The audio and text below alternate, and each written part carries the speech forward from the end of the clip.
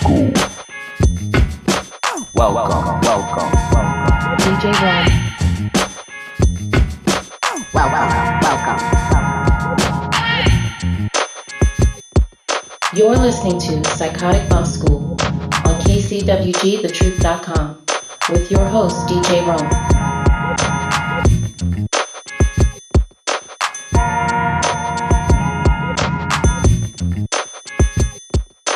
Hey, welcome to the program, everybody. You just stepped inside of Psychotic Bump School, the place where education and entertainment meet at the intersection of funk and soul. My name is DJ Rome, and you know you're here for another exciting edition, and we're very proud to bring it to you on Psychotic Bump School. So, ladies and gentlemen, tonight, we have an amazingly full show, as we always do. You know how we do it around here. Coming up this evening, we're going to have the continuation and conclusion of our dating panel with Nicholas Mays, ERIN Wiley Sands, and Lori Peacock. We started that conversation a few weeks ago, and I finally have the remainder of that conversation. I'd like to drop that on you tonight. We also going to have the obituary for the late and great B.B. Dickerson. You guys remember when we covered that story, the bass player of the band War and the lead vocalist of the classic tune, The World is a Ghetto. A. Scott Galloway attended the celebration of life over the weekend, ladies and gentlemen, and he's here to share some words and insights from the family of the obituary for the late and great B.B. Dickerson, Morris B.B. Dickerson. So that's A. Scott Galloway. And also, this is a bit of a somber note. We're going to have the good brother, Mr. Jeffrey Keller, in the house, and he's going to be helping us pay tribute to the late, great comedian Paul Mooney. That's right. Mr. Paul Mooney has made his transition, y'all. One of the most unique figures in the world of comedy and entertainment in general. He was also a personal friend of Mr. Keller. So we're going to have some very poignant sentiments shared tonight from our good brother, Mr. Jeffrey Keller. So that's going to be our lineup. So you might want to call your friends and family to the radio or the computer because we are about to set it off. So this is KCWG, thetruth.com. My name is DJ Rome. Welcome to Psychotic Bump School. Stay tuned for more. We're going to kick off our show with Mr. Jeffrey Keller after this. Yeah, this is Jeff Keller from the Pocho Hour Power on KPFK 90.7 FM, and you're listening to the Psychotic Bump School with your host, DJ Rome, on KCWG, thetruth.com, the best internet radio station on the planet. Oh, yeah. When I'm talking rhyme time, it's blow your mind. Time to say it's nothing worse than a verse. To hear some curse. They call me rude, some dudes, fiery attitude, claiming I boast. Smoke, sometimes sing the blues. Train mental and settle. Try to never backpedal. From the power, some got to get a shot. The little reporter I avoid, I test the paranoid. I never had to be bad, my mama raised me mad. So what I got is hot. Love my life a lot. I'm never sad, just glad. That's why I thank my dad. Nah, I ain't with this. But watch out, man. I ain't with it. Them never give up, go when me sick. None of my listening one clap me head. I ain't with it. This is what I mean, an anti-machine. 5 on my back just because I'm black. I can't walk in the park just because I'm dark. Wasn't blue in the crew, sweating me and I'm through with the crap that they pull up on the avenue. When they're accusing the black, it's gonna cost them the same crap that they pulled up there in Boston. Blaming us for a crime without them checking the time. That's why I'm down with Al, plus the FOI. Don't get caught in between the evil, good, and the mean, cause they'll get you in their fucking anti-machine.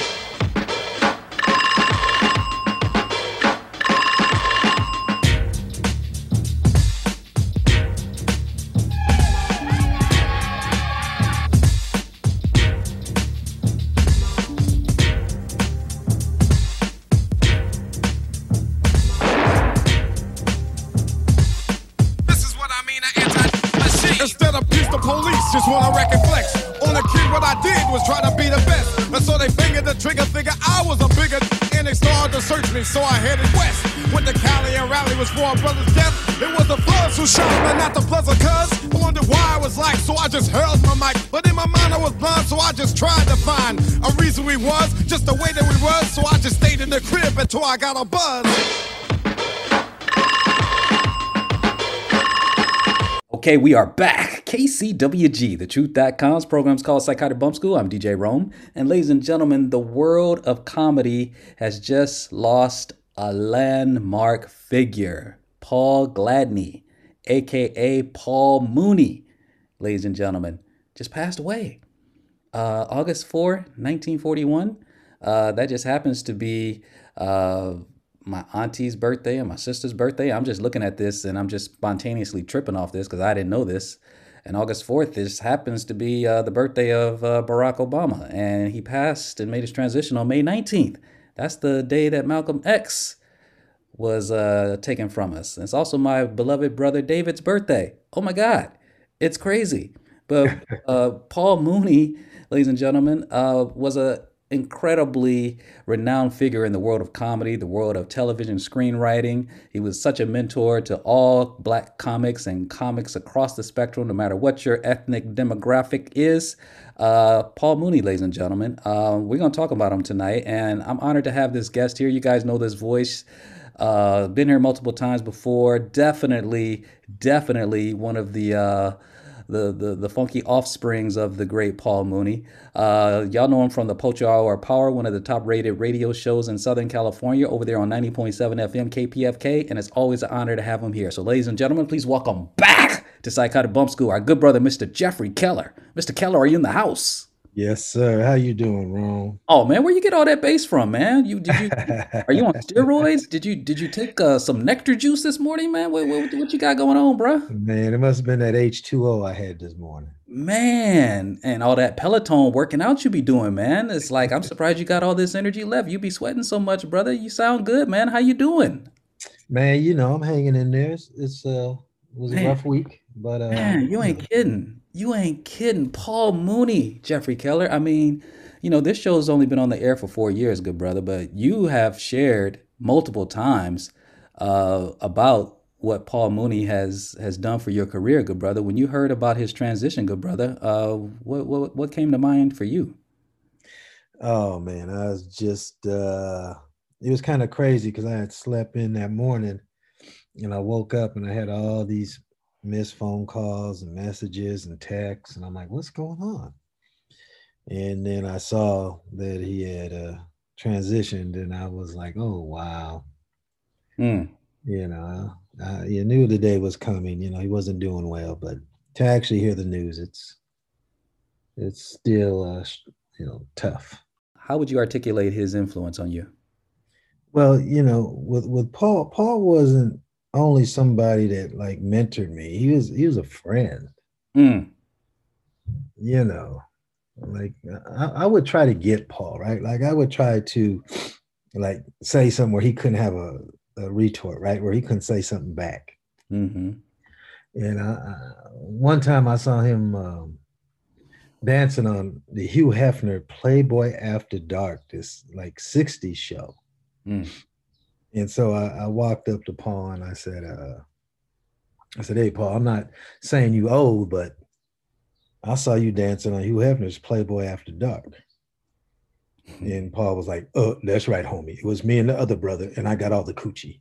And I was like, what? Wow. I'm like, what? Who is this guy? He was just, he would call me and run some jokes by me, and I'm like, what am I going to say? You the great Paul Mooney. Am I going to say that joke sucks? Wow. He would call you and try some jokes. So wait a minute, man. Take the audience back, Jeffrey Keller. Take the audience back from what do you recall about the first time you ever heard of Paul Mooney? And please take us back to the first time that Paul Mooney met Jeffrey Keller. Can you break it down for us? Oh, man. I met Paul at the Comedy Store, and I was parking cars. I had just got the job, and I was parking cars at the Comedy Store. And Paul said to me, he said, oh, homie, you're doing too good a job. You need to bump a couple cars so she'll move you inside. And I'm like, oh, okay. Nice. And so I bumped a couple cars and she moved me inside. He's like, see, I told you. I'm like, okay. Wow. That's but yeah, man, I'd walk down Hollywood Boulevard and I'd run into him, and we'd go to coffee shops, or he'd invite me to go to gigs with him, and he'd tell me, well, why don't you try to joke this way or that way? And then he saw me do an impression of him on stage. I said, wouldn't it be funny if Paul Mooney hosted African American movie classics? And I said, Paul would come on stage and sit down and be like, oh, homie, welcome to African American. Oh, forget that. Welcome to nigga movie classics. And I hear in the background, oh, that's brilliant. Oh, that's brilliant. Wait, you got the Mooney stamp of approval? He said, oh, that's brilliant. Wow. And then the last joke I did was on that bit was, I have to show my favorite nigga movie classic, The Titanic. Why is it a nigga movie classic? Because a lot of white people die and no niggas get blamed for it. I hear in the back, oh, yeah, that's brilliant. That's brilliant. Wow. So wait, so when you were parking cars, were you already doing comedy at that time? Yeah, I had been doing comedy about a year. Oh yeah? And then I was sitting in the back just watching him, right? And I would try to get into his mind how he writes material, right? Yes. Like this would be a Mooney joke that after he passed, this is the first joke I wrote, and that would be like a Mooney in the tribute to Paul. Hmm.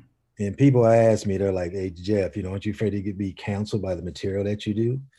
And I said, "Nah, I'm not afraid of the cancel culture. They've been trying to cancel Black folks since they brought us here." Come on.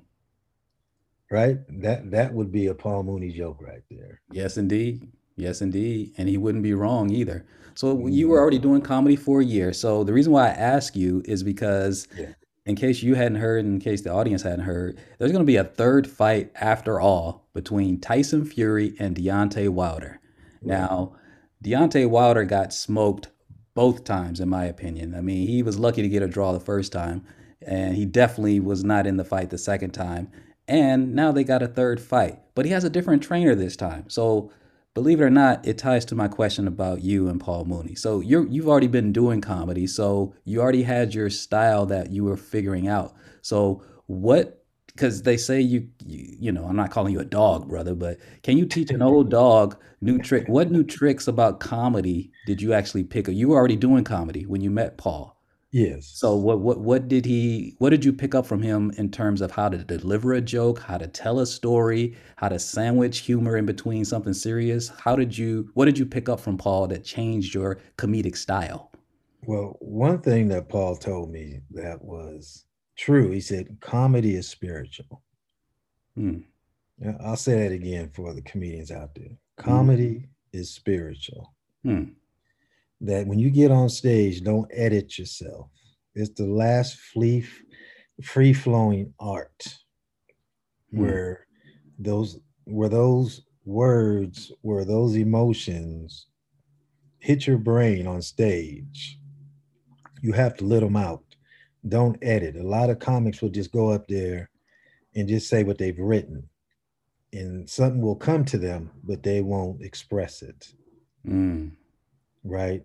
And then just by watching him, watching him do 2 hours of comedy, watching his timing, watching his views on different subjects, and watch how he lays it out there and how he brings it back and how he views it and how he is just fearless and don't care. You learn all that stuff. Then you have to ask yourself, do I want to take on all the bullets that are going to come my way by doing that type of comedy and lose all the gigs or not be considered for writing stuff because you've seen too controversial with your material? So that's what I learned by watching him. So how did you answer that question for yourself? When you asked yourself, Jeffrey Keller, am I willing to take those bullets on? How did you respond to your own question? Well, I just, when I changed, I lost a lot of gigs because, all of a sudden, your point of view is not with the general point of view. How many comedians do you see that do Black comedians that do intelligent comedy and they don't put down black people, or they're not talking about smoking weed, or they're not talking about sex, or they're just intellectually breaking down the social situation of black people. Mm. Not Nobody. many. Not many. Nobody. Yeah, nobody. Nobody. People dabble. Chris Rock dabbles. Uh-huh. Dave Chappelle dabbles, Mm-hmm. but they won't put both feet in because they don't want to hurt themselves financially. I saw Paul, not in person, but I saw a video. I was probably, I don't know if it was on Netflix or it was several years ago, but I remember he was saying something so offensive that he was actually laughing at people as they were getting up and walking out. And he was cracking up. Paul's contemporaries made other choices with their careers, right? And their comedy and their art. Right. So Right. who's an example of that you could compare and contrast with the way Paul Mooney did it? Well, the only other person that would do it like Paul would be Dick Gregory. Mm. Right? But that's why they were buddies. But they came, let's be real. The Paul Mooney passing is the end of an era of comedy that you'll never see again. Mm.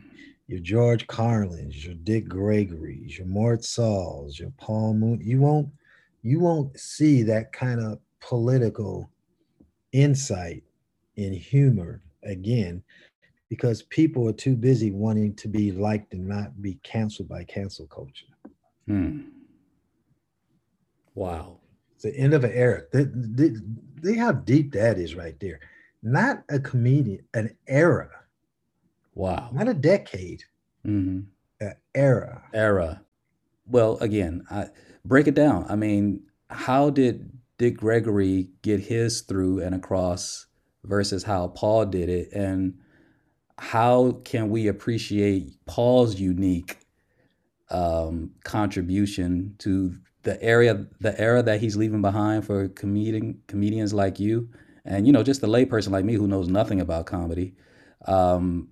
Paul's unique stamp on that era that he's left behind that we're never going to see again, as you say. What was it?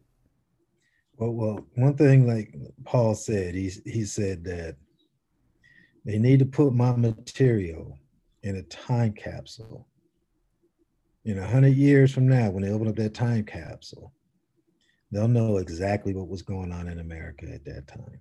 Mm. There's not too many comedians that can say that, whose comedy is timeless. Mm. Timeless. That's right? Like, yeah. You want to know what was going on during the OJ situation? Listen to Paul Mooney. Rodney King, listen to Paul Mooney. Right? These shootings, listen to Paul Mooney. Mm-hmm. I mean, there's nobody that will just lay it out there, put it in your face, go somewhere. You're like, where is he going with this? This is uncomfortable. And then bring it back to where you're laughing your tail off. Wow. Wow. Did you become a better comedian as a result of your friendship with him? Oh, most definitely. I was blessed to be around that. And how often do you have a chance to be around greatness? Mm-hmm. Think about that. How often do you have a chance to tour with greatness? How often do you have a chance to be? I mean, I'm blessed. I mean, I've been in the recording studio with Stevie Wonder. I've opened up for Paul. I mean, those are two icons in the business that they're second to none. And what the thing, I guess, what I struggle with for myself with the Paul situation is he asked me to open up for him, or he would run jokes by me. And I didn't see it as someone that thought I was very talented, that somebody that had a lot of potential. I wasn't there mentally, but when he passed, and now I look back at it, I'm like, he saw a lot of potential in me that I did not see in myself. What do you think he saw? He saw that I could be a very good comic. that I could maybe carry on to not at his level, because I'm not foolish enough to think that I could be like that, but to somehow carry on a flickering light of his brightness of what he does. Yeah, he's shown his light, good brother, that's for sure. And so, you ever roasted Paul Mooney? You ever just got into a back and forth, just a Man, you don't roast Paul Mooney, man. just a bagging session? Y'all sitting out in the coffee shop when you walking down Sunset. It's like, yo, man, you big bucket headed looking. I mean, did you ever just go back and forth and just try to roast Paul Mooney? Man, come on. I ain't trying to get my feelings hurt. Look at, I saw him. This is comedian Dave Tyree. Dave Tyree wrote on the Roseanne show. A lot of comedians know who Dave is. Dave, we're in the back hallway of the Comedy Store. Myself, Paul, Dave. Dave had his CD, his own CD in his hand. He was selling out of the back of his car. And he walks up to Paul. Why? I don't know why he did this. And he said, Paul, you want to buy my CD? Paul said, what's it called, homie? He said, The Funniest Black Man in America. And Paul said, now, homie, we know who that is. He said, that's why you selling your CDs out of the back of your car. And I sell mine in stores. Well,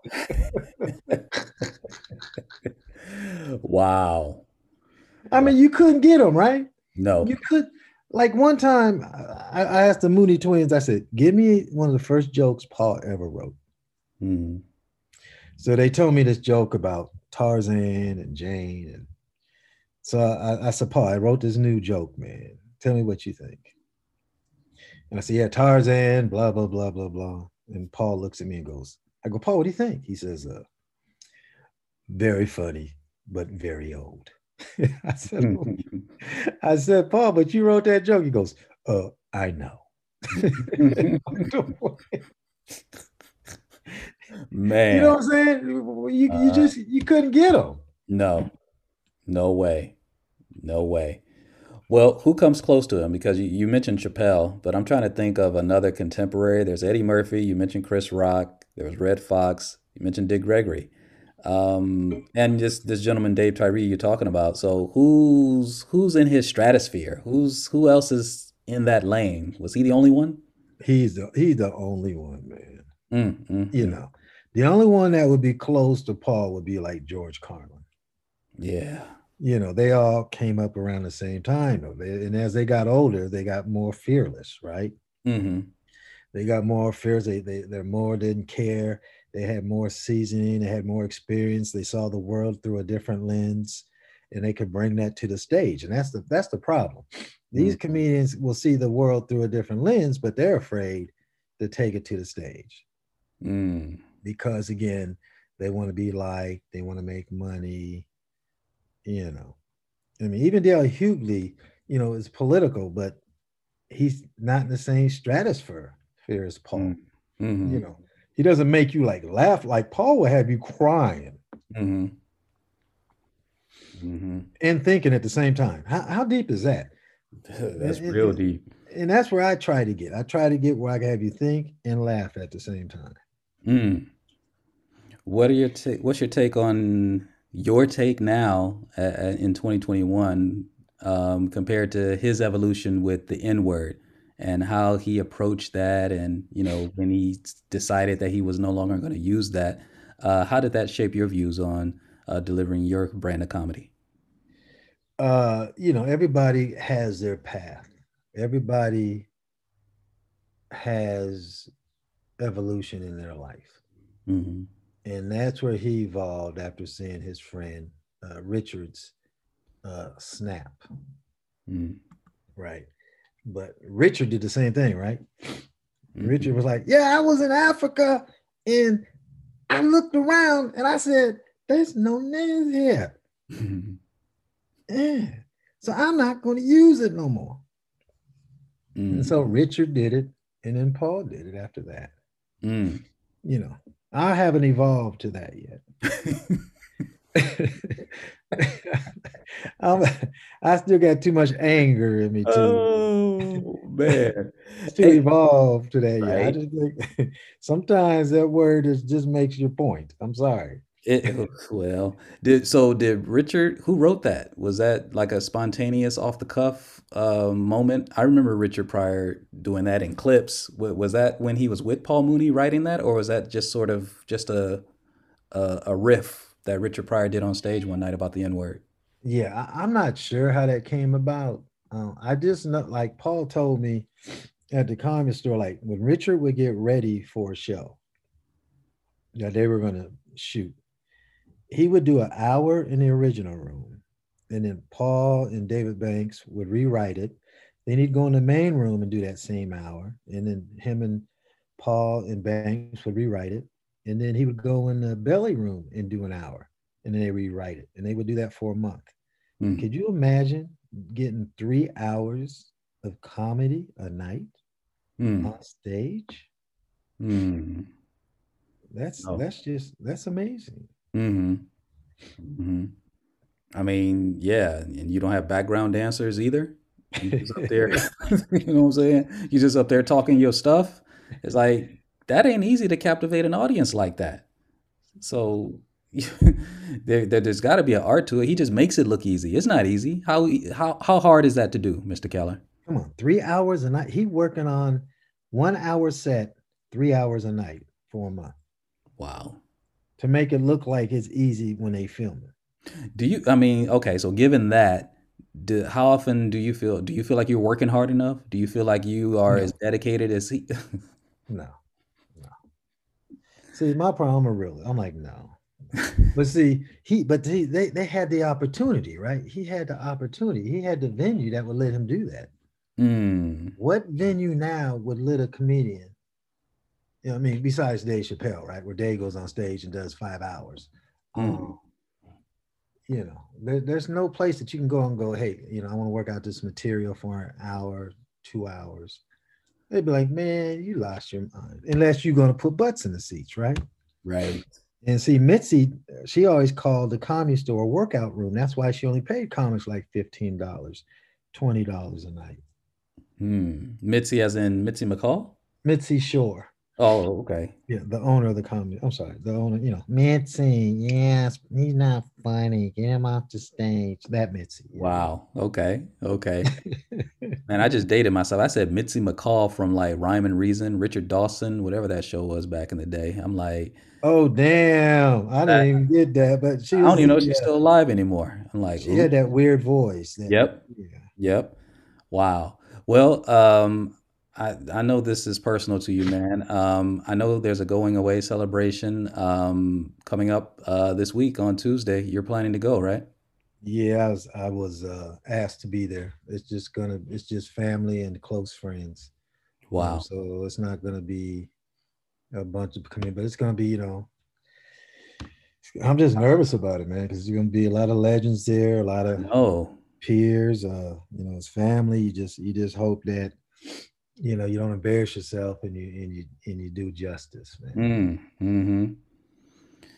Well, I hope you come back and share that with us, man. What an honor, man. What an honor to be invited to do something like that. See, this is what it is. I mean, the public persona is one thing, ladies and gentlemen, but when you lose a friend in this business, that means, you went on more than one occasion, you went beneath the surface with this person, and it was real. And so to get an acknowledgement like that from someone's family of this stature of a Paul Mooney, Mr. Keller, talk about talk about being over the moon. This is an incredible honor. Well, you Let's know what Paul would say? Paul would say there's only one moon, above a bunch of stars. That was him. That was him. This is Ty Phoenix, and you're listening to Psychotic Bump School with your host, DJ Rome, on KCWG, thetruth.com, the best internet radio station on the planet. I'm driving around with my old feelings. A few of them in the back screaming. and don't even know the meaning. Leave me alone so I can feel the distance. I wanna be high, but I keep digging. How do I survive without a living?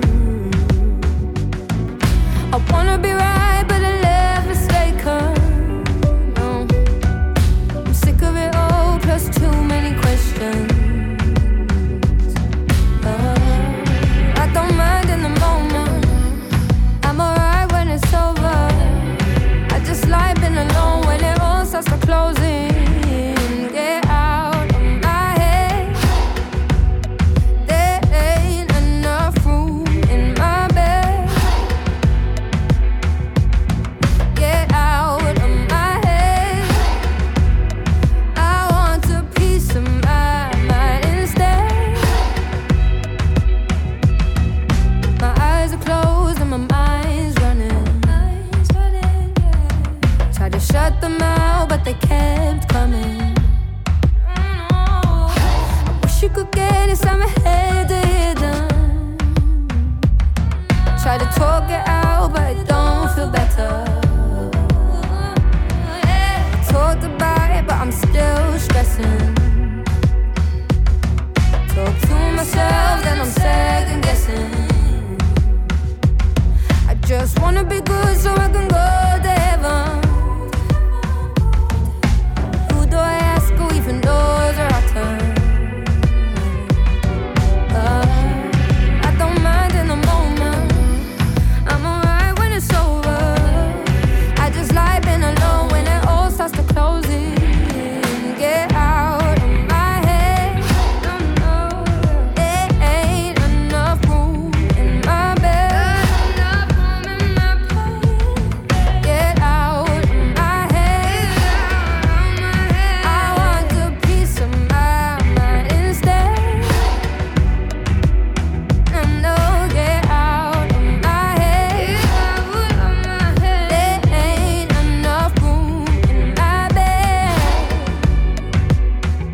No, get out of my head. I want a piece of my mind instead. Back to Lori and Erin.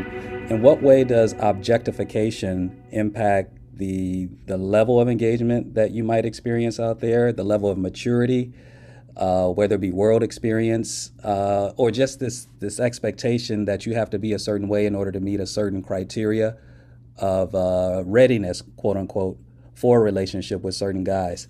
Can either of you speak to the issue of objectification in today's society as it relates to love, dating, and relationships? Either Lori or Erin. I sure can. Yes. I sure can because, again, I did a lot of online dating because unlike Erin, I don't necessarily have guys just coming on to me when I go out and about. So online dating. Darn Erin. I know, right? Gosh darn it. It's not like that. Girl, no. own it. It's okay. Own it. You got it like that. Go, girl. I'm envious. So no, but so with online dating here, this is what happens with me. I don't know. I don't have provocative photos. I don't have provocative profile. I'm very conservatively dressed. And I don't have any fish lip, duck lip pictures, none of that. Right. And I will literally be talking to a guy and within the first, 3 or 4 sentences, it gets to a sex conversation. It becomes about sex. And it's tricky because I love sex, but I don't just want sex, and it's very, very hard to get past that. And what I have found is many of these guys expect to come over and have sex. They want to take you to dinner. They don't want to buy you a drink. They don't want to get to know you. And I did that for a little while. And then I was like, oh, heck no, I'm not doing this anymore. But I realized, I think a lot of women must do that for them to continue to expect it and think it's going to happen. And I have found, a lot of men, they want to do things like they see in pornography. And I'm thinking to myself, what is that about? I don't like that. I don't want that. I'm not, that's not something that turns me on. And it's, I've watched porn. I watch porn. I think it has its place. I'm not against it, but I do think it definitely objectifies women. I do think it definitely demoralizes women a lot. And, that's difficult for me. So yeah, I think demographically, age-wise, is there a continuum? Is it a certain kind of guy that's doing that too, Lori? Well, and here's my thing is I tend to mostly date white guys, and that's probably my problem right there. Like I need to probably venture out to some more brothers, but but I mean, I'm open. I've dated all ethnicities, really. Right. And I'm open to just to somebody special, but that's what I've found, and they tend to be younger too. I tend to get younger guys from me, younger than me, trying to get with me, and I'm sometimes very, very young guys. I prefer somebody who's at least 35, and even then, that's pushing it. I would rather have somebody 40 and above. Right. I haven't dated a whole lot of men my age or older. It's mostly been younger guys, because those are the ones that, want me. I don't know. They got mom issues or something. I don't know. Right. Interesting. Any ideas about how to handle objectification, ERIN WILEY SANDS? A lot of young ladies deal with this, and ladies across the spectrum, especially in the online dating world, like Lori is talking about, they're dealing with this. Any thoughts on that, ERIN WILEY SANDS, about how to manage that and ways in which it's shown up in your life, perhaps? I would say that, as a woman, I think any woman, there was this video on Twitter. It was this young girl. She was outside. I don't know if you guys saw it. She was doing a video, and this man just came over to her and just started talking to her. And it showed what women deal with. And she's a young woman. He was clearly, by his voice, and older. And he was just kind of, so what are you doing? So why are you out here? It was that kind of leering kind of thing. And so I've dealt with that since I was a young girl, men being inappropriate, and especially, and I'm sure Lori too, as an actor in the industry, especially more when I was younger, I would just get it a lot. It was just always inundated with sort of those types of overtures. I haven't experienced it in my dating life, because I don't know. People know, don't approach me like that. So they don't. Okay. I'm somebody who puts off kissing for months. So I don't. But I do understand what it is to be objectified. And I do think it is just a world issue. It's not even an American issue. It's how young boys are raised. And I think that, Lori, do you have sons or daughters? I do. I have sons, teenagers, 14 and 16. And I caught my 14-year-old watching porn. And I've told them no porn, because I don't want them thinking that's real sex, right? I don't want them thinking that's what sex is about. And that's sort of an epidemic too, that they've been so, because I read an article in Time a couple of years ago that young boys have watched it so much. I'm not talking about your sons, just, in general, but that it affects their ability when it comes to having sex with a human woman. Either they can't get erect because they're so used to, seeing those images, and they don't get excited by, just the human body anymore, because they're so used to just sort of the plastic look. And so, I think it's a man problem. And I'm sure Lori has raised her sons to respect women. But I think that men, have a different kind of sexual appetite. And sometimes maybe they're more, especially young boys, attracted to porn. And so that's just natural. But and you know what? You're right. Nicholas, I want to get you back in it, because I know Lori has kids, but I can't recall if anyone else on this panel has children. I know Dr. Chase Moore does. Anyone else have kids on this panel besides Lori? Because if not, it's okay. Because Nicholas, are you a dad? Yeah, but very young. He's not 1 year old yet. So. Oh, okay. Yeah. Okay. Yeah. All right. So no porn for him. No. Oh, that's good. Nicholas, what are your thoughts on what ERIN and Lori have been talking about? It's interesting that they brought up porn, because if you think about it, social media has become the soft porn. Yeah. It's gotten to a point where that's all they see. Like, even if they weren't watching porn, it's so much being displayed on social media. You can open up, especially Twitter. You know, I've been on Twitter where you'll see a post where people are showing porn on their profile. You know, so you'll see it in that way, or you'll see a young lady posting pictures in their underwear, half dressed. So it's showing them that this is what is expected. You know, this is what they should expect from young ladies.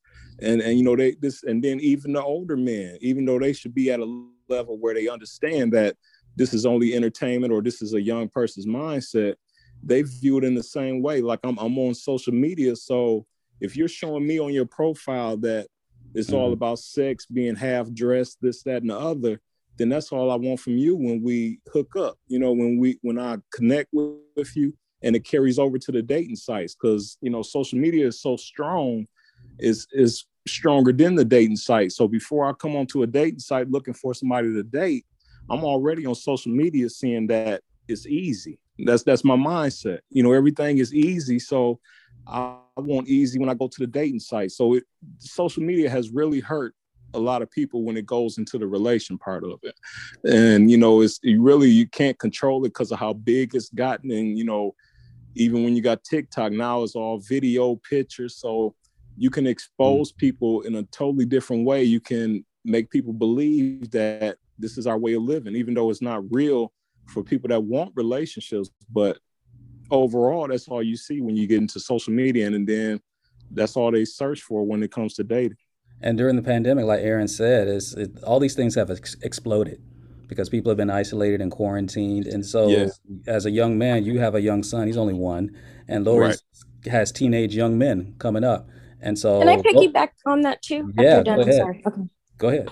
I just want to say too, but I'm an older woman now, like Lori says, a woman of a certain age, but it does seem like this false faux, because I appreciate everything he just said, this false faux body of this, you know, has come out. And I wonder what, you know, parents raising their young sons, you know, what they're doing with this sort of Kim Kardashian-esque look that's been sort of force fed to them, making them believe that this is how women look, this is how, and that's not, I mean, her body that's not real. Not real. It's all pretend. And you see it more with, you know, a younger generation, Gen Z, millennials, that they have this kind of faux fake, you know, thing. And I just wonder so how is that with you, Lori, with having a young son? Is he more attracted to a natural body, or has he been inundated with these images of this false reality that they look for that? Right. Yeah. I don't know. I mean, like my 16-year-old had a little girlfriend for a while, and her pictures, I was like, oh my gosh, like, you know, I think she was 15 or 16 years old, and she's showing her midriff, and I was appalled. But she was normal. I mean, she was a normal person, normal body and everything, but you're right. And the thing is that we women, not us, but women are the ones that feed into this, right? Like we know that it makes us money. We know that it gets us fame and celebrity. So, you know, you turn on a music video or you turn on the TV and you see these strippers, basically. I mean, they're strippers and they're proud to be strippers. And, you know, there's right. Remember when it used to be shameful? Yes. There's no stigma around it. Now it's like, I'm a stripper and now I'm a rapper and now I'm rich, you know? And it's like, okay, well, you could do this too. Mom, I'm gonna be a stripper because I could be rich. Oh my gosh. It's crazy.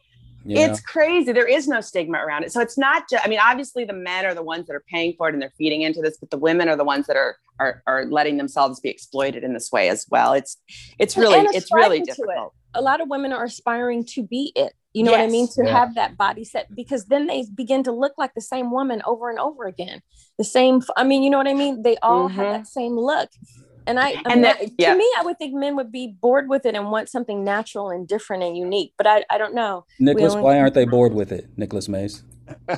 Yes, tell us. I finally have a question. Why aren't y'all bored with it? I believe it's still, and to be honest, just speaking from a man's point of view, it's still attractive. You know, it's still, that's just like if you walk down the street and all you seen was women coming your way, like it's a busy neighborhood or a busy street and women just constantly walking past you.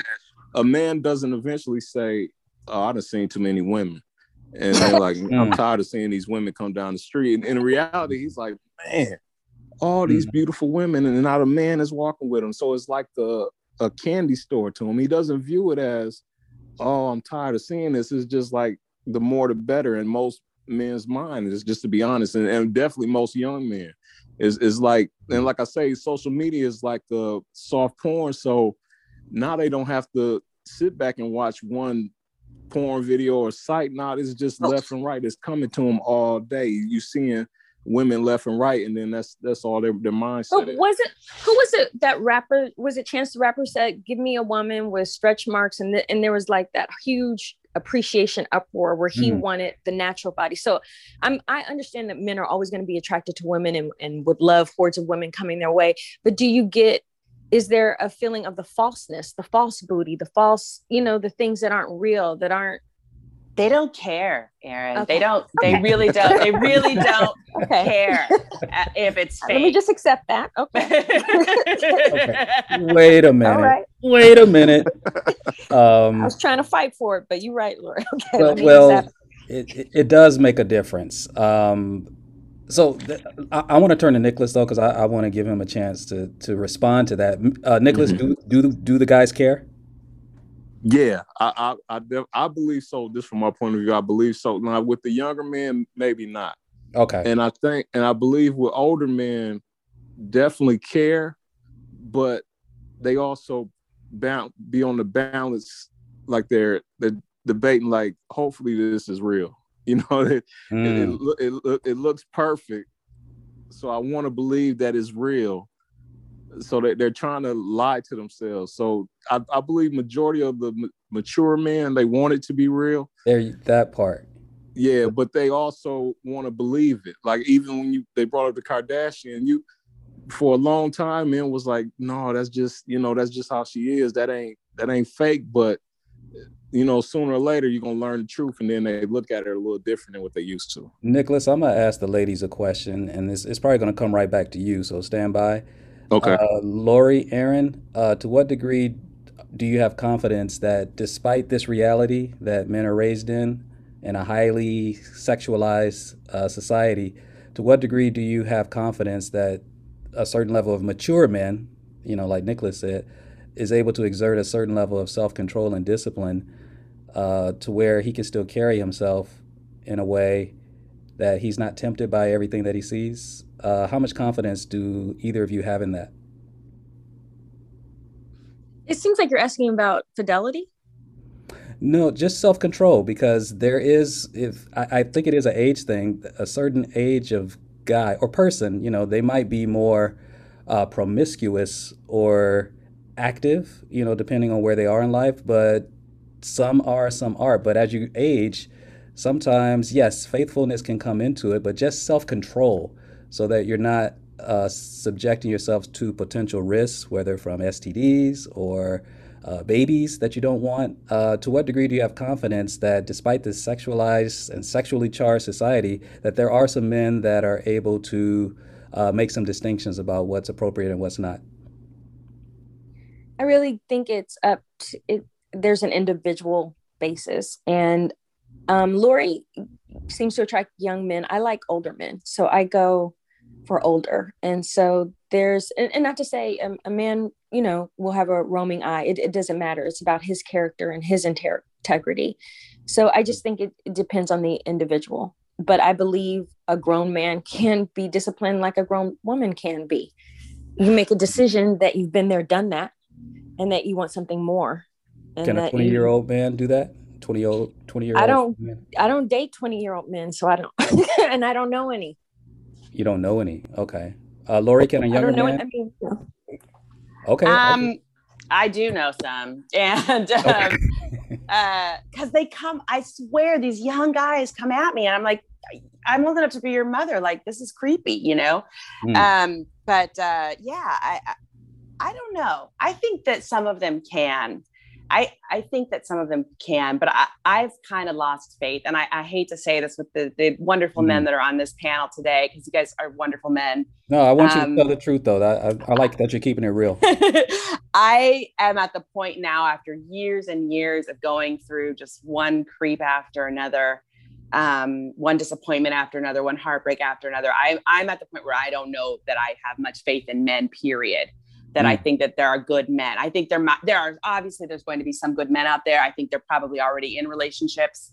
And I think the ones that are not, I just don't think they're very good people. And I wish I was attracted to women, because I think it would be a lot easier for me to find a connection there. But yeah, I mean, that's just me. I'm dated. It's been a long time. And I have stories and stories and stories of situations and things where I've just been, pretty mistreated. Now, granted, I've had men who wanted relationships with me that like Erin, I didn't want it with them for one reason or another. It's not just, one-sided, but yeah, I don't know. I don't know if men can be, can rise to where we need them to be, for loving, caring partners. Again, there are men out there, but not the single ones.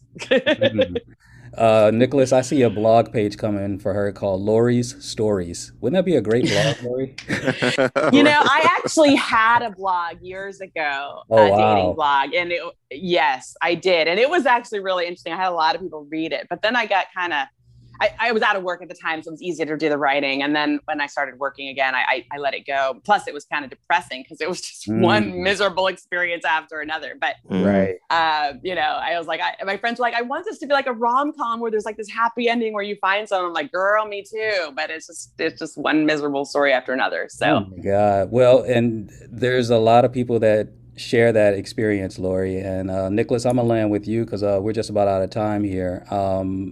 How do you respond to that? The sense of, man, I know somewhere there's a needle in a haystack, but the look of it sometimes, Nicholas, to women, the outlook looks a little bleak sometimes. Nicholas, what do you say to that? I can understand, but I believe it's on both sides. It may be difficult for some to believe it, but I believe that most men get a bad rap because it's only viewed from one side. If you think about it, when a woman gets into a bad relationship, it's normally with a man. It's sometimes you do have the two women, have a relationship, but the majority of the time it's with, a man. So whenever you have a bad relationship, who are you going to blame? You're not going to say a woman. You're going to say all men are bad, or it's hard to find a good man. But it can go on the same side for a man, just like using, and not saying she was a bad woman, but using Erin as an example. You had a man that was like, okay, I want to settle down. This is it. And then she said, well, I don't. And in a relationship. So, and then he could say, well, it's hard to find a good woman. I've dated this woman, and every time I get my heart into it, it always go the wrong way. So I believe there is a lot of good men, and it's just my opinion. I believe it's a lot of good men out there, but it's always being viewed from a woman's point of view, which is really all you have, because she's the one that's dating the man. So I believe a lot of men get a bad rap, but at the same time, there is a lot of bad of both. It's a lot of bad men far as when it comes to relationships, and there's a lot of bad women when it comes to relationships. So I believe it's on both sides, and I wouldn't view it as a reason to say, we got to give it up, because I believe something that Erin said in the beginning. She was saying that you get what you believe. And that was very powerful to me, because it's all about belief. If you believe that every man is going to be bad as you come into a relationship, that's what you're drawing in. Because it's like what Dr. Chase said, it's like a vibration level. When you get to that vibration level where you know what you want, then you're drawing it to you. And you're going to have some that come to you that you don't want. And that's just letting you know what you don't want. You say, oh, I went out with this man, but as soon as we start talking, he wanted to get in the bed. Well, this ain't the one. We're going to let him go. Let's find another. And eventually you'll get to that point where you're steadily drawing in what you believe, what you want. And eventually you're going to find that one guy that connects with you and, takes you to the next level. How about that? Lori Peacock, you want to respond? I like that. No, he had some really valid points and some good points. And you're right. I mean, I'm sure there's plenty of men out there that would say women are terrible and have had bad experiences with women as well. So, and I know there's some crummy women out there too. So it's like, the good ones of us need to find the good ones of them. And try to make it happen. Part. Man, isn't that the challenge of life? It's like, it seems like all the good ones are sort of looking for one another, right, Lori? But they seem to be passing ships to a certain degree until, God just determines that it's time, I suppose. It's a tricky balance. Erin, I'll give you a final word. This has been a great conversation. We got about a minute or so left. Erin, did you have any closing thoughts that you want to share before we let everybody go? No, because I do have to run to go to work, but I just have enjoyed this conversation. I thought it is very rich and very engaging. I thought that every point brought up is valid. And I'm standing in belief that Lori will find, or the perfect guy for her will find her. And looking forward to that day for her. All of us. Thank you. Thank you. Well, that was ERIN Wiley Sands. That was the gratuitous and gracious Lori Peacock and the amazing good brother, Mr. Nicholas Mays. Well, this is KCWG, thetruth.com's program's called Psychotic Bump School. I'm DJ Rome. Stay tuned for more. We're right back after this. Back on my book. I got some money to blow. I'm looking good. Even as the king, I stay hood rich. Mess, moose, gold jewelry. Ooh, what you talking about? Gold toothpicks. Every day is Christmas. All they do is throw shots at the king. Is foolish. It's mess, moose, power, move. My money, pocket so dummy. That mean my money so sick I might just cough up 100. Rich gal in my own time zone. The weather, you gotta love me. Now if you owe me mine, better run it. 100 miles and running, yeah I'm coming, still gunning. What that we be on? You can hate it or love it, and if I said it, then I meant it. But who won it? Now I've been on some different lately. Like I need to dumb it down for this hip hop scene. Like I only come around for this type. Yeah. If I have to bust around, it's only hits, my dear. Like what we going do with all these hits over here? Go up in smoke when I disappear, reappear. I'm just being sincere about how we do it. Music top tier. Shut it down, my chill. We can see right through that bull. We can tell. Better believe my product sell. Made $1 billion off my bull and did it. As hell, overachiever, I excel. If my name is on this smoke, better believe the stock's up. Professional winners around us. Gonna fly, lead a building, levitating on you mother. Back on my book. I got some money to blow. I'm looking good.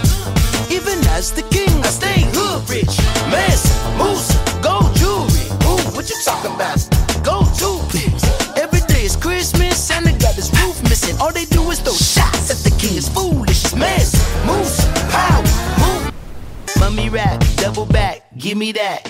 Real rich, never advertise that. Broke, always playing rich, putting on the act. Whoa, when your money grow, maybe we can chat. But in the meantime, I remain streamlined. Stacking my ends if ever I'm in a decline. I double my wins, now look how my whole team shine. Hell no, blowing my door, I'm trying to keep.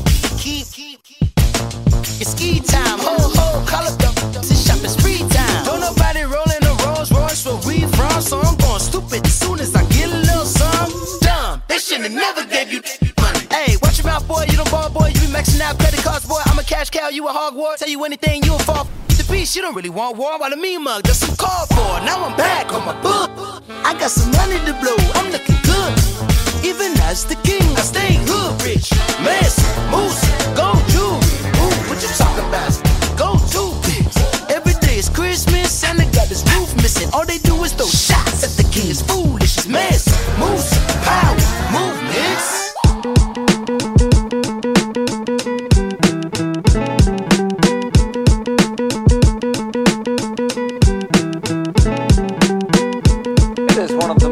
Common ways to greet someone in our culture, but what if shaking hands is now a thing of the past? In a perfect world, that's what White House advisor Dr. Anthony Fauci says Americans need to stop doing, even after coronavirus has passed. But is that even a reality?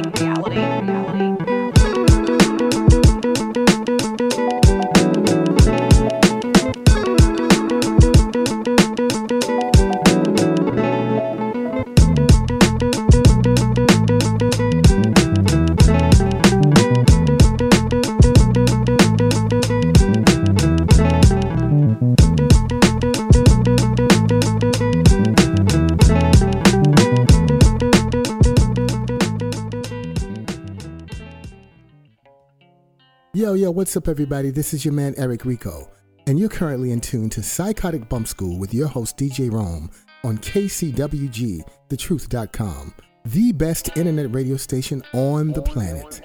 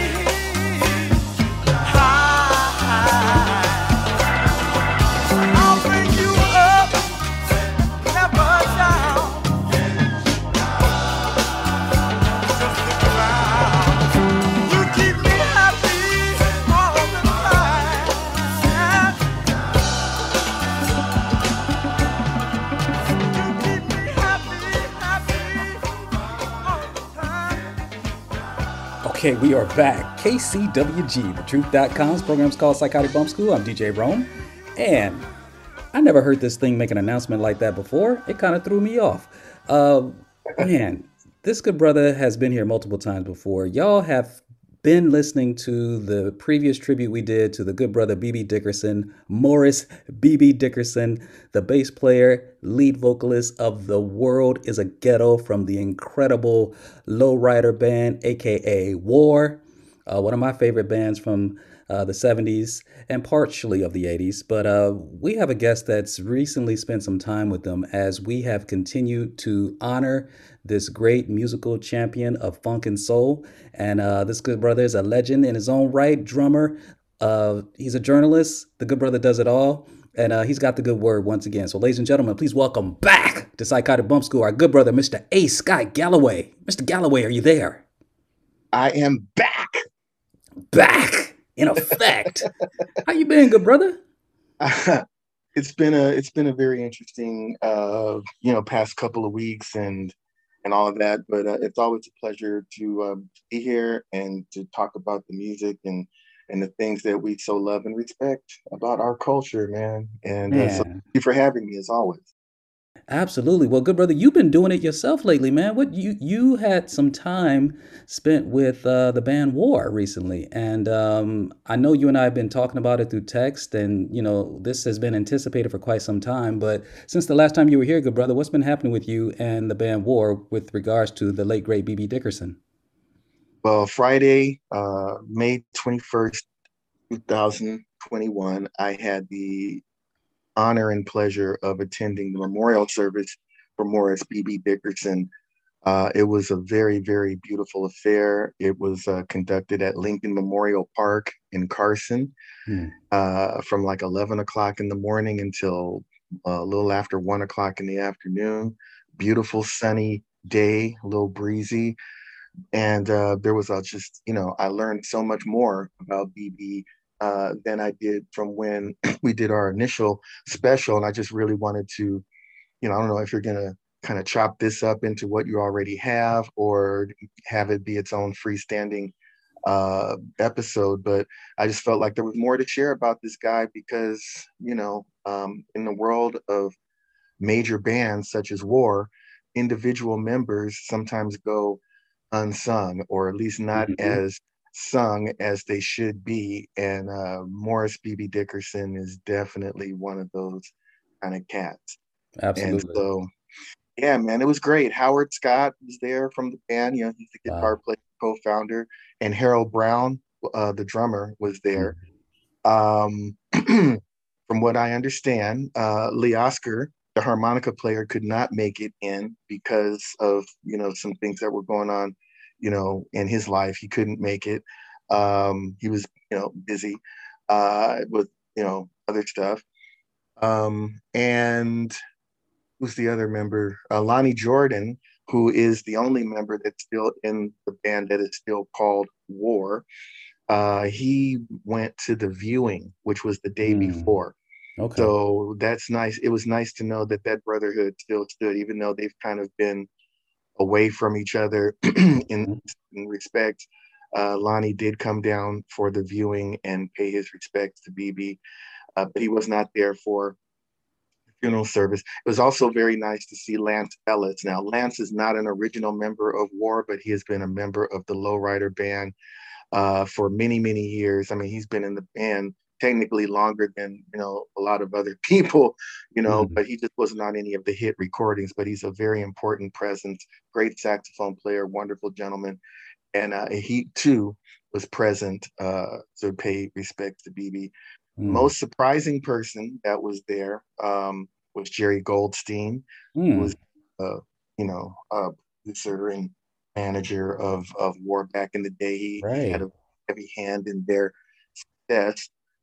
But him controlling the trademark and everything as it pertains to War has been a controversial subject, as anybody that follows the band knows, and has resulted in the fact that now there is the band War that has Lonnie Jordan and a lot of hired gun musicians, and then there is now the Lowrider Band, which has Howard Scott, Harold Brown, Lee Oscar, BB when he was alive, Lance Ellis, as I mentioned, on saxophone, and a couple of other gentlemen, Chuck Barber on congas from Phil, and I think the last keyboard player they had was Keith Bennett. I believe he may or may not still be in the band. The keyboard chair is the one that kind of changes the most because, again, that was the chair held by Lonnie Jordan. So.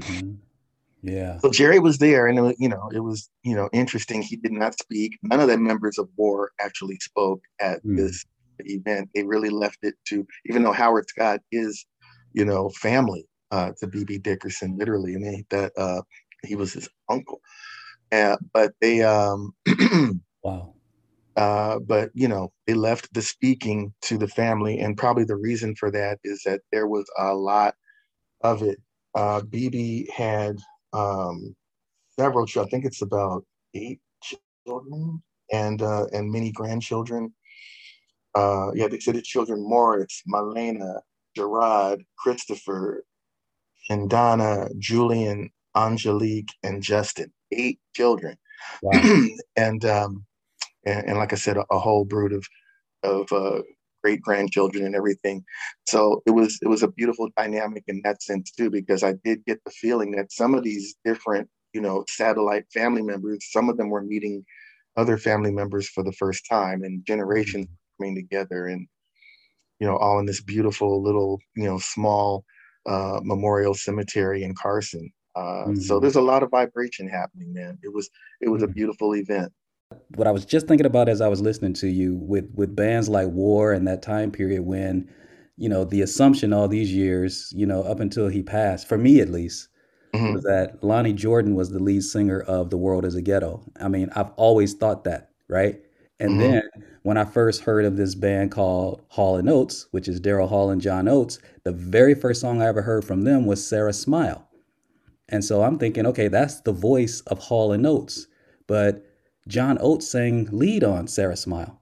And it seemed like everything after that was lead vocals were handled by the great Daryl Hall.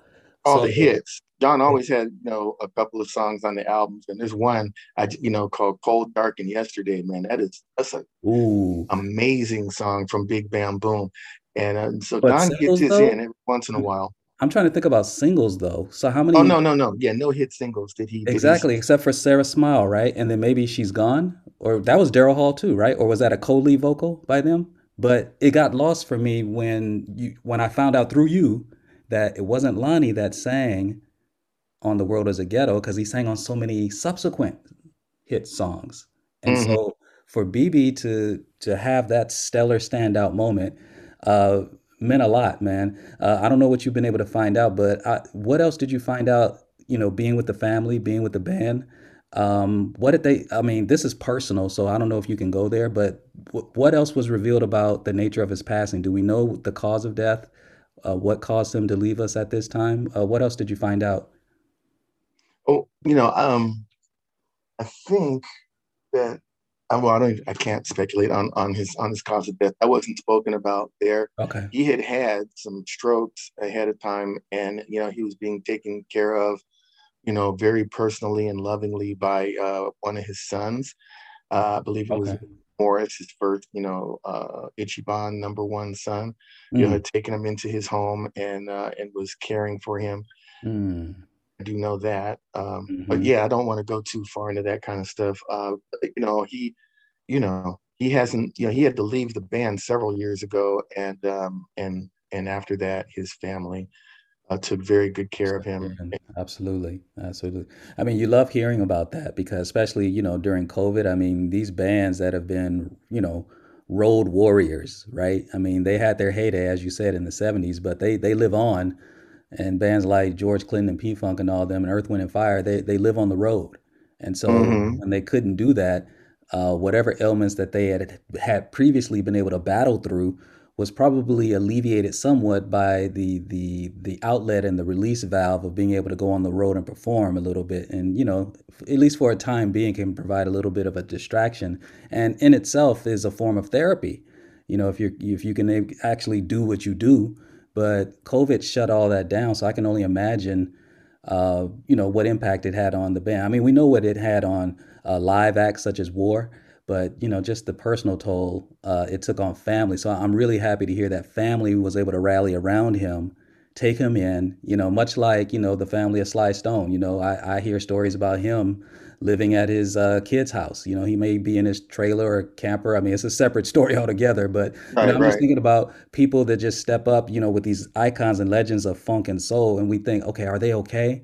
Are they married? Do they have somebody around them that's loving on them? Because they gave to us so much, and you just want them to be okay, not knowing the personal stories or the struggles, you know what I'm saying? But yeah, well, like I said, at this service, I mean, there were so many people and, so many different strands of family, and two of his daughters spoke, and one beautiful thing I want to say is that, when you were there and you looked and you saw somebody, you could tell right in their face if they were related to BB or not, because they all have a very distinct look. Wow. And, the girls, the boys, whatever. And like I said, there were a lot of, Howard Scott's family was there too. So, you could see them, and it was just so powerful. It was powerful to just be in the presence of the family members and the extensions and generations of these incredible musicians. I mean, it just really took away, I mean, it went beyond the war thing, and it just got into a human Yeah. You know what's family funny? thing. Yeah, Yeah. ironically, I want you to pick up right there, but just last night, I kid you not, and I don't know how I stumbled across it, but I was on YouTube and I came across the video for 2300 Jackson Street by the Jacksons. Now, that was the one and only collaboration I think that had Janet, Michael, all the brothers, Catherine, Joe, and all their kids together. Right. And you could just see the family resemblance, from Joe and Catherine on down to the littlest ones at the time, Yeah. and the blueprint was there in all of them. Reby, Jackie, Tito, you know what I'm saying? Yeah. And it's Yeah. like, I mean, those we see, I mean, those are the ones that, they were all on the cover of Ebony once, but the mhm, really deep thing is seeing the other generations, when you see their absolutely. children and their aunts and uncles and everything, it's just like, whoa, it's a tribe, and Yeah. literally, I mean, like, we come from that, so like seeing the masses gathered is just Mhm. it's a really powerful thing, and you always just hope that families are able to take that energy and that spirit and Yes. really stay together and recognize the strength and the beauty of this unity, and Mhm. that's what I really felt and hope continues. I mean, family dynamics, as you very well know, can be very deep, but there's not, and it's so sad that it's funerals and memorial services Yeah. where a lot of folks get together. I feel like I'm Mhm. cliches right now, but when you're in the moment and I'm an outsider of the family standing there looking at all of this, and they have graciously allowed me to take part, it's it's profound and it's very Mm. crystal when you see it. Yeah. I want to hear this obituary, man, because there's nothing like finding the words and being the wordsmith that you are, good brother. And I can only envision what your your generous condolences were expressed at the time of the going away celebration. But these are words of his life. The official obituary, I'm sure approved of by the family, Oh and yes, which I did not write. I'm not reading this yeah, I because I understand. wrote it. Yeah, Right, right. I'm gonna read it for the edification of those who were not there, and it'll just Absolutely. give you, some really good background on, why he started playing. And Well, let me tell you, you take your time, good brother. You have the floor, Mr. A. Scott Galloway. all right, this is the official obituary of Mr. Morris B.B. Dickerson, and it says, Morris B.B. Dickerson was born August 3rd, 1949, which means he was a Leo, to Mrs. Hattie Dickerson Hysaw and Gus Mitt Dickerson in Torrance, California, where he was raised with strong Christian values and surrounded by love. They moved to a beautiful little home in Harbor City, where he grew up. And those of us who love war remember that Howard Scott introduced BB as being from Harbor City, California, on Baby Brother, which was a live boogie woogie song that closed out the All Day Music album. Howard Scott said, from Harbor City, California, B.B. Dickerson on bass. That's where he grew up with his brother Dennis and his sisters Carol, Judith, Janice, Joya, and Joanne. So he had one brother who preceded him in death and all of those sisters. So that was probably a contributor to his sensitivity, being around all those women growing up. As a young man, he enjoyed music and playing basketball in his free time. He attended Narbonne High School and later transferred to Banning High School, where he graduated. At the age of 13, he got his first bass. His father picked a beautiful Fender jazz bass Sunburst with mother of pearl block inlays. He was always so proud of it. He said his mother was scared that he would tear it up, so she locked it away in her closet. Well, we all know later he would do just that, tear the bass up. BB learned how to play music along with family, and he eventually started playing in venues around Los Angeles.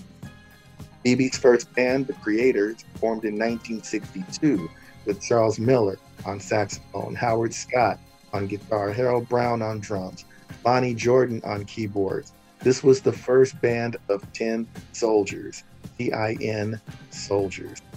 In 1968, Thomas Sylvester Papa D. Allen joined the band, and the band renamed itself Night Shift. 1 year later, on a fateful night in North Hollywood, while backing Deacon Jones, who was a football player at the time, the band met Eric Burdon and Mr. Lee Oscar, and these young men flew into the music scene head first. In 1969, this diverse mix of talent, combined with the beautiful multiculture of Compton, Harbor City, and Long Beach, created the sound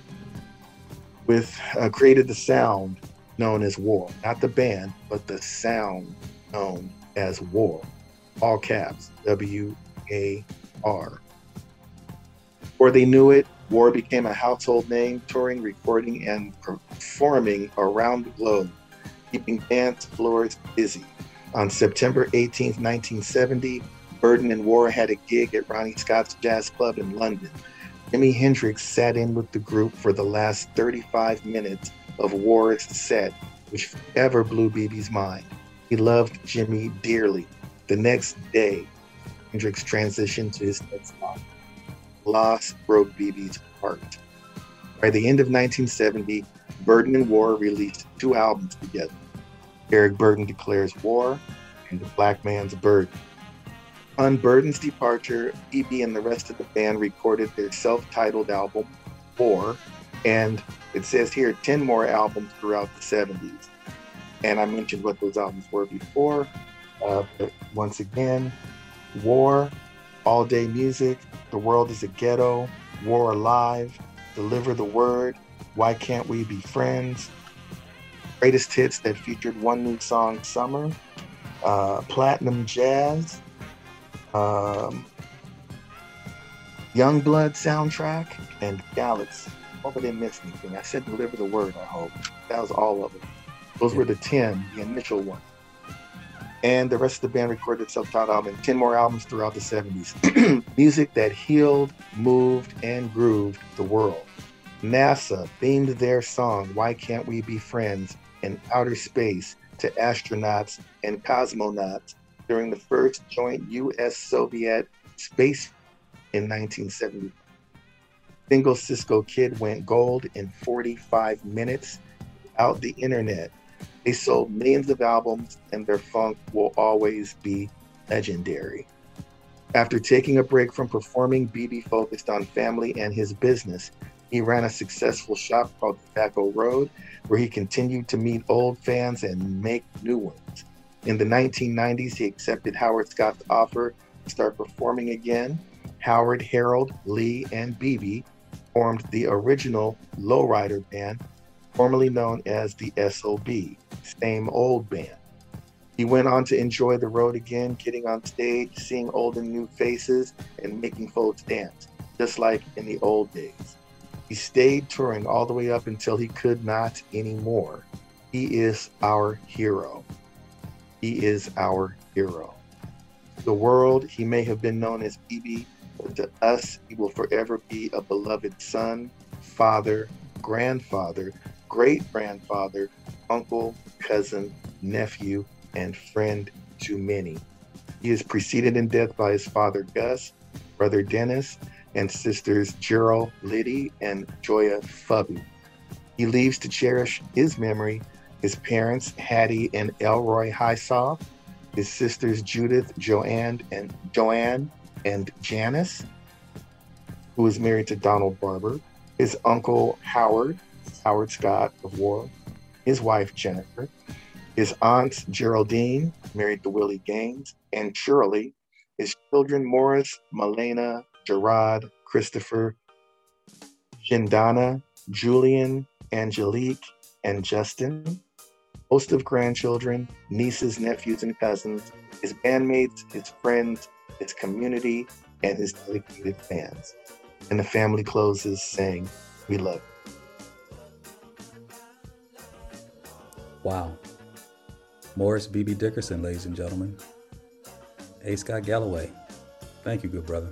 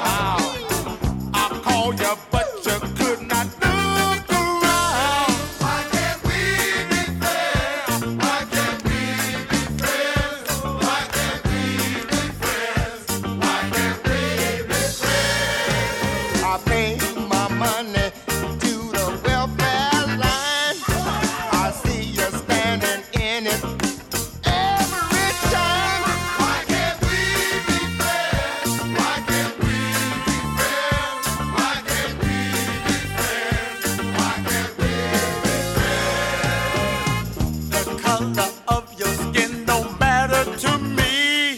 Pow! As long as we can live in harmony. Why can't we be friends? Why can't we be friends? Why can't we be friends? Why can't we be friends? I kinda like to be the president. Oh, yeah. So I can show you how your money's spent. Why can't we be friends? Why can't we be friends? Why can't we be friends? Why can't we be friends? Sometimes I don't speak right. All right. But yet I know what I'm talking about. Why can't we be friends? Why can't we be friends? Why can't we be friends? Why can't we be friends? I know you're waiting for the CIA. They wouldn't have you in the mafia. Why can't we be friends? Why can't we be friends? Why can't we be friends? Why can't we be friends? Well, that's our show, y'all. Psychotic Bump School is the place where education and entertainment meet at the intersection of funk and soul. My name is DJ Rome, and you know we're here every Monday evening from 5:30 p.m. to 7 p.m. Pacific time. Check back with us. We shall return next week. Also want to thank our very special guests for the evening, Lori Peacock, ERIN Wiley Sands, Nicholas Mays, A. Scott Galloway, and of course the good brother, Mr. Jeffrey Keller. Also want to send a very special shout out to Mr. Frank Starks, who is the Iron Man behind the board. And we're out of here, y'all. Take care.